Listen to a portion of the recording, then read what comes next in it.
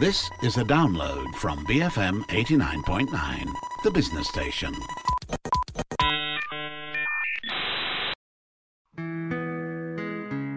So I think the approach that I've taken to this work is really not to say that, championing one against the other, but to present both sides of the story for the audience to then just be able to see that, take a step back, and perhaps reevaluate what they know of this part of our history in Malaysia.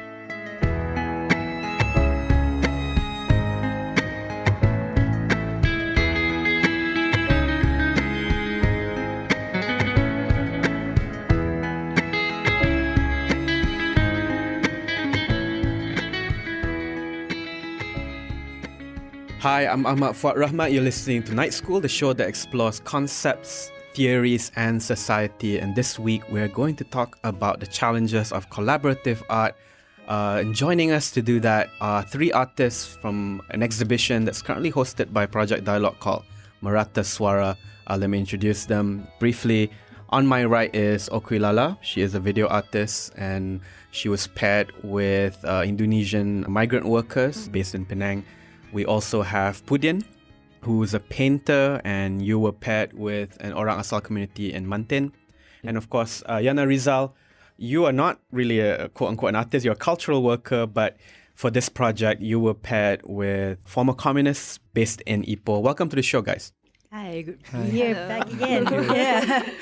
So maybe we can just tell the audience the gist of the project. What is it about and what does it try to do? Yana, do you want to do that first, please? Well, so Merata Suara, the entire idea behind Merata Suara is really to get artists to engage with different marginalized communities around Malaysia. So in this edition, because this is really the second kind of edition that we've had, the first one was actually Kabaran Angin, which we did in 2016. So this time around, the difference is that whereas previously we were actually focusing on the state of Kelantan, this time around we actually got the artists to engage much more in depth with 6 different communities around Malaysia. Yeah, so we've got a variety of artists, not just one kind of art. Yeah. So the idea is really to kind of, how do we then present these voices to sort of like the mainstream kind of community, but in a way that approaches it from art, Right. which I think is a little bit more interesting and also softer, I guess, rather than just, head-on discourse. Right. So just to add to what you just said, Yana, the 2 other artists involved in this project are Eleanor Goro from Sabah and Victoria Cheng, who was tasked to work with Silat Guru in Kedah, and they came up with a performance together. Now, what does collaborative art mean? Because we hear this a lot, but when we tend to think of artists, it's usually the lone, solitary, contemplative artist working typically alone. But what does the collaborative dimension here mean? Pudin. I think all the work involved in this Merata Suara, I think my work is the least collaborative one. And I think from the beginning, we didn't really discuss what kind of format we want to do, but we discussed a lot of this the equal working condition with our partner. So we discuss a lot with the ideas of collaboration. So I don't know, it really depends on the artist itself. And then for this one, I didn't really think of doing it collaboratively. Maybe because from the beginning, I didn't really set it to be collaborative, and I see this unequal kind of understanding of the artistic format. So yeah, and then I decided to do mostly that typical artists in the studio, most of the work produced But you in the did studio. spend time in the village, right? You followed the community and you got to know more about the conflict that was going on. There was a lot of engagement, at least. Right? Yeah, I was in the village for a week, 5-6 days. And yeah, there's so many of things that I learned from the village that are not really translated in the work. But I really think of the ideas collaborative in my head, seriously. And then I was thinking of the ideas collaborative to be maybe after this, because we were talking about move the work, exhibit the work in the kampung, Lydia's kampung itself. So there's really a challenge there, to exhibit there and then to bring the work there, and then how they gonna perceive the work. Yeah. So a lot of it is a work in progress, right? Because there's not much time to really exhaust the topic and everybody's working with different constraints. So the conversation continues. In fact, the exhibition features a lot of panels and events around the themes and the location partners involved. Tell us a little bit about the process that you experienced, working with the Indonesian migrant workers. I think collaborative is a tricky word because when you translate it into a layman term, the most I can say, kita buat satu karya bersama. So I think for my process or also my previous work, because the nature of me, I cannot work alone. And then I need to work with other partners. Mm-hmm. So for me this time, like with Serantau, I started off like the first meeting, during our first location meeting, we actually discussed about, okay, we will have an exhibition in the end. And I was introduced to Serantau as what they have been doing. So like they are quite activist based, like to advocate for migrants workers' rights. So I get to know what they do, but how do I use my art to complement what they are doing to put it into exhibition together? So we discussed, and I did say, okay, my art form is video, which I asked Nasrika, the leader of Serantau, that what do you think, how would the artwork like benefits Serantau in a way? Because like I will be, in my working process, I will communicate a lot with them, non-stop almost. Like I will text them, ask them questions, and it's ongoing. It's not only one visit. Right. And so it might be a bit tiring for some. Right. So Nasrika said, if it's a video, we could disseminate it online. So at the first meeting we have in mind is like we would make some videos to disseminate to public as much as possible. And I think my process was quite smooth because Serantau, they know what they want. So content-wise, they told me, okay, we want to focus on 3 parts, which is domestic house worker, and then pekerja kilang, factory workers, and pekerja industri ringan, the welder worker. But in the end, due to logistic arrangement, we only focus on 2, which is the welder and Daisy, the domestic house worker. Interesting. So I think I was quite lucky in the sense that Serantau, the members are very active on WhatsApp. Yeah. So our WhatsApp conversation was from October until now, and I'm able to access to them like right. So they're very active and interested partners. And they're not as slightly different with like Yana and Pudin's location partner, where in Manting and in Perak, where they need to visit them, spend some time to visit them, go to like 2 hours, visit them. I could like meet them easily in KL. Yeah. Interesting. Yana, you're a cultural worker, I guess, an activist. You came to this without any artistic background. Can you compare the different experiences, right, between a straightforward discursive process where you ask questions and you have a conversation and the process of making art? So what are the challenges and advantages? I mean, what came to mind most of the time? I think initially when I was approached to do this work, that was the thing that was kind of playing at the back of my mind, because I am really not an artist. I have no background in fine art or anything of that sort. So as you said, I'm very much a cultural worker. I've done, research with different communities before. So that is pretty much my key strength. And I do, basically do poetry sometimes. I write that. So initially I thought, okay, maybe I'd come on as a poet. But at the same time, I felt that, yes, you can write poetry, but then how do you actually make that engaging with people as well? So initially I thought maybe the idea was that, I could read some poetry, I could write some, and then based on basically my interactions with this community. But at the end of the day, I realized that, a lot of this is really kind of an evolving process. The more I spoke to them, I think at the end of the day, this project is really about trying to collaborate, not necessarily in the making of the artwork, which is why you'll find different levels of collaboration, but really try to collaborate with them in terms of conceptualizing what goes out there and how this might help them. So from my conversations with this community, what they kept saying was that you need to present this other side of history, our side of history, and you need to be able to kind of balance it out and, correct history in their words. So in my mind, I think, at the end of the day, poetry can only do so much. Right. What engages people more is something that they can really interact with, which is why we came up with the idea of the classroom setting, because for a lot of people, at least in Malaysia, the only time that you ever really think about communism or come across the term communism is really in the classroom setting. So it's worthwhile to then explore back, and go back to that particular moment in time and really kind of challenge, this is what you've been told about communism and their fight. and how do you juxtapose that against what they are saying? So in a way, I was very keenly conscious about also what I can or can't do. I can't produce paintings like Pudin. I'm not a video artist like Okui. But installations to me is something that might be a bit more malleable to that. Right. So I can bring some things in there. In fact, I actually use a lot of my research knowledge into that as well in terms of interviews and stuff, which I incorporated into the installation. So just to describe what you're saying here, for those who haven't seen it, Yana presents basically a replica classroom. And it's actually interactive. I'm not going to give it away, but when you go in there, you're going to be invited to without giving too much away, to engage with the material. And you'll find some very interesting discoveries in that process. Tell us a little bit more about how to be critical, how to think about the relationship between art and activism, Pudin, because you're also well known as an activist as well, as much as you are as a painter, right? So there's a cynical take that says, well, why, politics too serious and too important for it to be, put in galleries or to be put in contemplative artistic modes, right?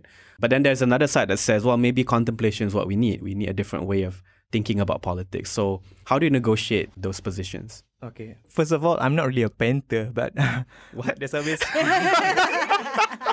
How are you not really a painter? But there's always involved these like painterly things like in my work. But I don't really loyal to just like one medium. Yeah, sure. Yeah. And okay, talking about art and activism, I think like these two like things that influence me in different way or like in different time of my life. Like I was influenced by activism more in the like cultural movement, like in the subculture, in the punk subculture, things like that. And then I went to the art school. And then this is totally like different thing, But in the beginning, like back in the early 2000s, there's interesting thing that happening in Indonesia. I think like their art scene is like more developed or less. There's a better discourse or the art school like function better compared to here maybe. So there's a lot of this thing of bridging between like art and activism. Maybe at the time they still like call it like, they still like use the label activism and art. They put it in the flyers. But I think now like we don't kind of go beyond that level, And then people say like, all art is some kind of like activism because we like talking about, the culture at the moments and like try to seeing like our role as doing some work that really contribute to the, to the society, betterment of society. Now actually it's like, there's no more like, I think like this like the polar opposite of like this is art or activism. But still I think in Malaysia some scene that's still like stuck in the discourse of like seni untuk masyarakat dan seni untuk seni, which is very very old, like like discourse in Europe is like in 1920s. In Malaysia, in Malaysia is like stuck in the 1960s, 70s. Just roll your eye. And and then technology like play a big role, like after television and things now. I really like you cannot really fix a certain point to point this is like art or this is activism. I think just to add on, because Pudin gave a little bit slightly different background of his practice and his background just now. I'm also a culture worker. I don't work full-time artist. So I think one thing interesting about the artists in this exhibition is we have like one or two roles, like not only like artist or like culture worker. We have overlapping ourselves because maybe it's the nature of how to survive in Malaysia art and culture scene. Pretty much. So I think like in Penang, I work with heritage and culture and community also. It helps a bit of sensitivity to work with community. So in this time for Merata Suara, I think one of the challenge was because it's a group show about 5 topics, 5 marginalized community, and I really like the title, which is Merata Suara. How are you going to balance the voices among 5 different voices, and not being too loud or not being too soft, and 5 very important topics as well. So I was also having this discussion with Serantau. So it was interesting because as opposed to my previous exhibition, like maybe in the exhibition it's like there's only one more about community engage. So I could like just maybe it won't be into my consideration, but this time I would think, how will the public think in the bigger picture of the exhibition? And it was interesting because a lot of our dialogue, like between me and Susie, curator, and with Project Dialogue members, is also we will go back to the question, we are thinking from the group perspective in that picture. Yeah. I think, for me, because even before I delved into cultural work, I was into activism from the beginning. So I think those experiences really inform the way that we approach the artwork. I think for a lot of us, because of our background, somewhat involved in activism as well, at the back of your minds, you're always thinking about the best way in which to benefit the communities that we work with. I think that is one of the questions. So, yeah, I mean, in terms of me as well, initially I thought of doing poetry based on my interviews with them. But what I realized was, why am I putting my own voice into this work? They have their own voices. They have their own stories that are more authentic and more powerful. So that is why, I decided at the end of the day to really just kind of step back and just give that space for them. My role here is really to kind of present their narratives, which is why we came up with that idea. In the first place. I think with Okui, it's probably the same thing as well, just trying to engage them to tell their own stories as well. But hers using, of course, a different medium. Yeah, I mean, I think going back to the idea of collaboration, it was never kind of a compulsory thing for us in the way that we set about implementing the project. Right. But it's just something that kind of evolved out of our interactions. Then, you'll find that there were different levels of collaboration that we could do possibly with each work. And I recall during our first artist presentation, when the first time we get to know each other, what will we be doing with the location partner? It was also interesting because when we hear the story behind the scene on the arrangement, the difficulties of even meeting them, so it makes me think, because usually in this type of social engaged or collaborative art, it means that as much as engagement as possible might be better because you get to know them, but sometimes it might not be the case. Right. Because you might because of culture difference or maybe logistic or something, sometimes if you meet them too often, you might cause trouble to them. Right. So in that case, it made me think, so maybe sometimes collaborative art is... Maybe we think too highly about it. I mean, it's okay not to be collaborative. True. You have to improvise a lot, right? I think from what I gather, the artists basically provide the canvas or the platform and the content comes from the partners. It seems like that's sort of the general frame of work. But let's pause right now. We'll take a break for some ads and we'll be right back to talk more about the challenges of quote-unquote collaborative arts, largely through the lessons learned from Merata Suara, an exhibition that is Project Dialogue is hosting that runs until the 4th. We're joined this week by the artists from the project, Okulala, Pudian, and Yana Rizal. And this is Night School on BFM 89.9. BFM 89.9, you're listening to Night School. I'm Ahmad Fuad Rahmat, joined this week by Yana Rizal, Pudian, and Okulala. 3 of the 5 artists from Merata Suara, an exhibition that's currently held at Project Dialogue until the 4th. So you have time to catch it. It's really about collaborating, pairing artists and different location partners to explore the notions of marginality and how is it that different voices can come together and find a leveling point or a meeting point. On the first part of the show, we gave an overview of the project and what were the key principles were. But I want to get more into the experiences that you had. I mean, maybe you can tell us some of the things that you learned, some of the more profound things that you encountered as you went into this, project, especially engaging with these new partners. So what lesson stood out the most for you, Okui? I think probably on how to make it more engaging to the public. So if it's like me and Serantau, there's 2 points together, 2 people together collaborating. The dialogue between us might happen well, but when it's presented to the third point of view, the dialogue might change because they might not get what's going on between us.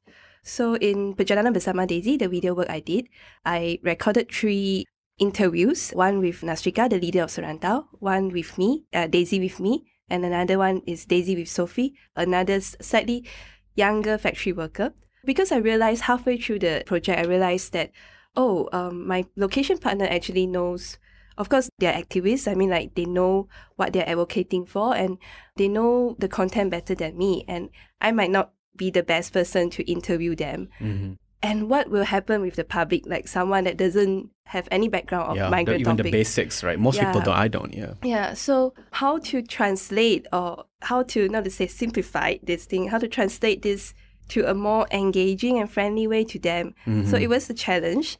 So for Perjalanan Bersama Daisy, where Daisy, she is actually a domestic house worker, and when I realized she also drives her anak majikan around, I was like, oh, maybe we could do our interview in the car. It's like a bit conversation with the Grab or Uber driver. So I recorded 3 interviews, and from the 3 interviews, I realized the different chemistry between people. So like my question to Daisy was like more, we were discussing more about the process that we were working, but with Nasrika, they were discussing more about Serantau and the more serious issues faced by the Indonesian migrant workers in Malaysia. And with Sophie, it's like daily life things like, oh, what makes you come here and what's your hopes and dream. So I was very inspired by the 3 different dialogues. And then in the only past 2 days during Hari Bersama Serantau, so I did another interactive, one-to-one interactive section where public are allowed to register for 10 minutes ride with Daisy. So there are 4 participants that register.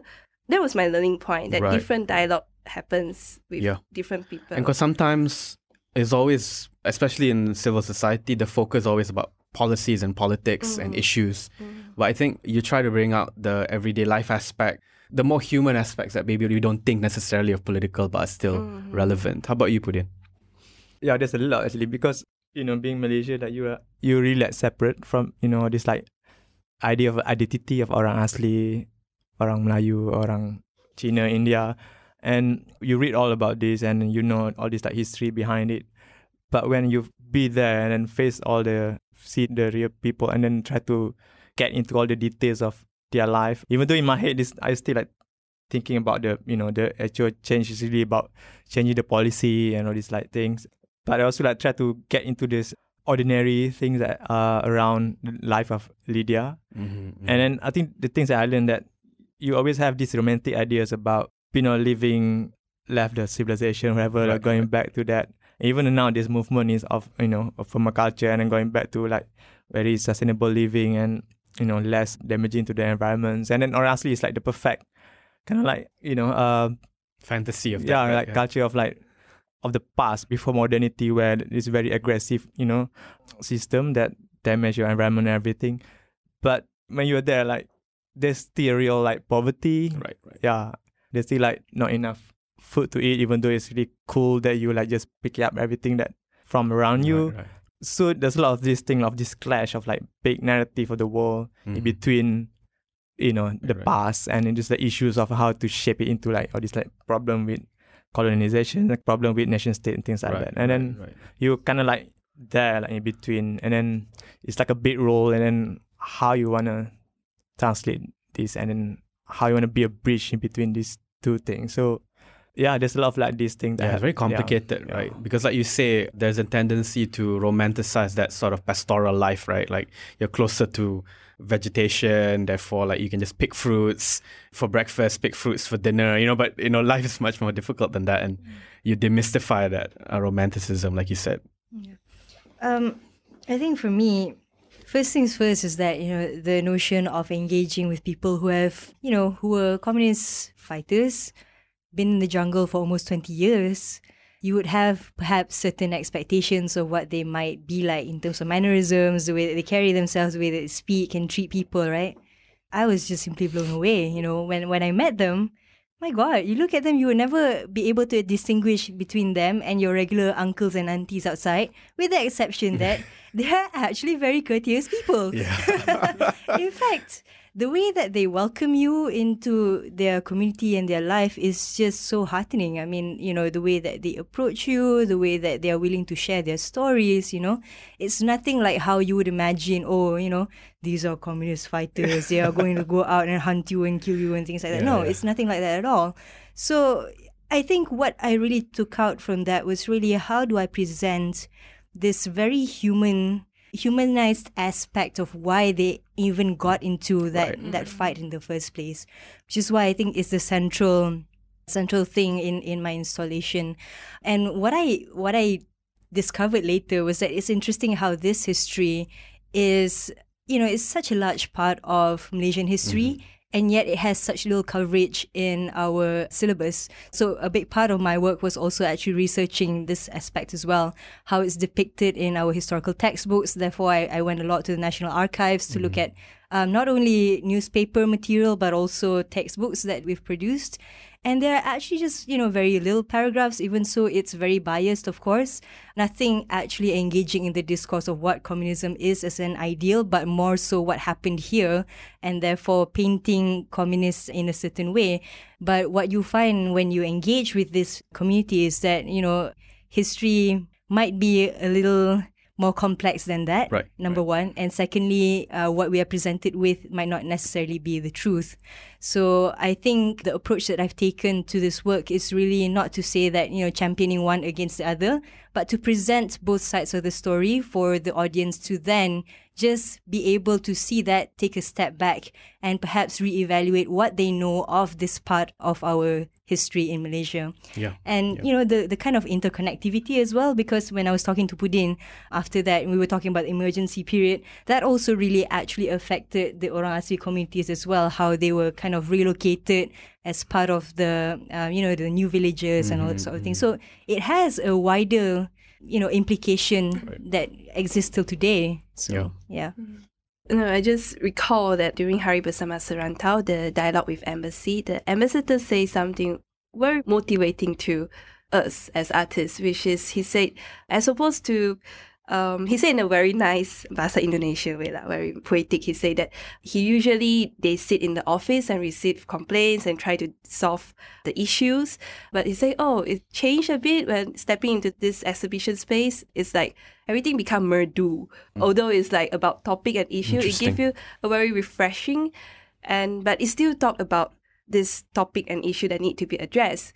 Which the same thing goes with the interview between Susie with Nasrika as well. She also said that, because Susie asked, what do you think about this project? And she said, yes, we always, like activists, we always go for the hard way, like we want this to be like this, and then, but art give a softer ways. Right. So, it's very motivating when I heard that one.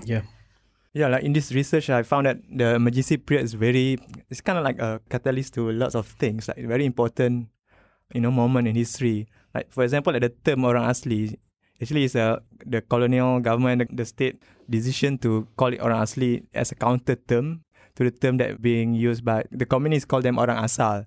And at that time, the state call them like Sakai, is very, like pejorative terms. So they need to find a term that, another term to counter a term that being used by the communists. So that's how they come up with the term Orang Asli. And then that's kind of like umbrella term that cover the whole like Orang Asli in Malaysia. Right. Which is, Yeah. And that's significant, right, in deciding who were the original inhabitants here. Exactly. I think, there's a lot of, catalysts because of the communist movement. There were a lot of catalysts into shaping what we are today. But a lot of that, again, people don't know here. And, when we talk about the Orang Asli as well, the aunties that I've spoken to, one of them is a nurse, Auntie Jane. So she, for a long time, was also very close to the Orang Asli community, the Temias in that region. So much so that she could actually speak the language back then, because she was also helping the Orang Asli communities with their medical needs. She's trained as a nurse. So it's rather interesting how life works when you are in that kind of position, that you could still get professional training as a nurse, as doctors. They even sent doctors from China back here and so forth. So the entire coordination is really quite mind-blowing. The fact that you could survive 20 years, just hunting elephants, for example. Okay. They ate elephant meat. They actually preserved it in tins in oil, buried it underground, and that would last for, how many years? Wow. Yeah. Fascinating. Till today. Things. Yeah. And it's interesting too that, we like to think that we are reflective and critical when we look at the world, but our perspectives are still shaped by some very hardened assumptions, that are, linked to maybe how the media wants us to see the world, how the system and the state more broadly wants us to see the world. It seems to me, at least from what I encounter in your works, is that I get to see how Malaysia is seen from the other side, The options of looking at things or looking at Malaysia from those who are left out or those who we don't consider. I don't know. I'm really rethinking about the term margins now. I think we've stretched it enough to know that it's insufficient. So the works that you've presented have been really, really helpful in giving us alternative ways of seeing, We have to wrap up soon. Any concluding thoughts for our listeners as they think about coming to the show? Do come to the show.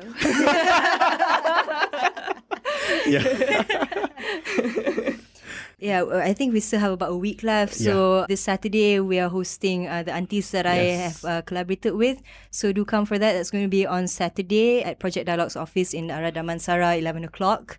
So we are just going to have really a conversation with these aunties who are part of the communist movement in the 70s. Do come with an open heart, I think is the key thing. You know, when you are in our exhibition, there's a lot of stuff, I guess, for people to take back home with them. Right. In terms of what they reflect on.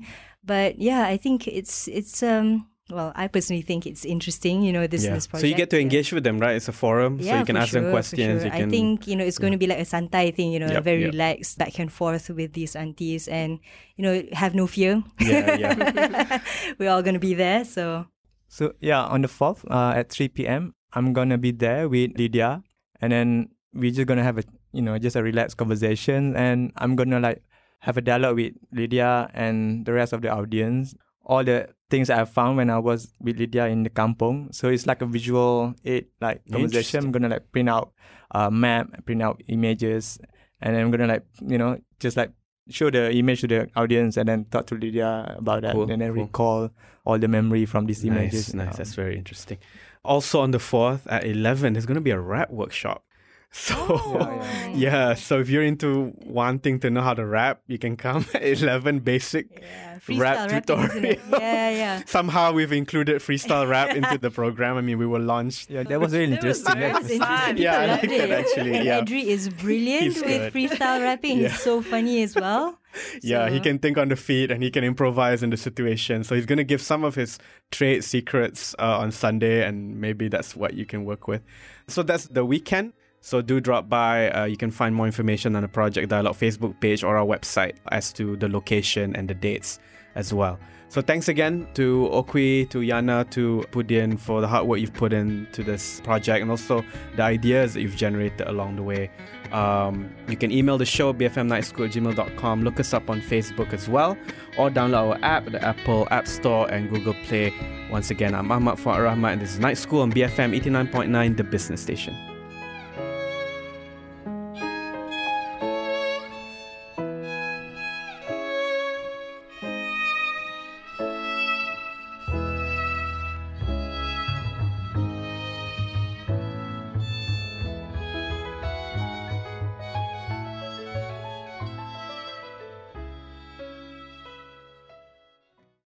Thank you for listening to this podcast. To find more great interviews, go to bfm.my or find us on iTunes. BFM 89.9, the business station.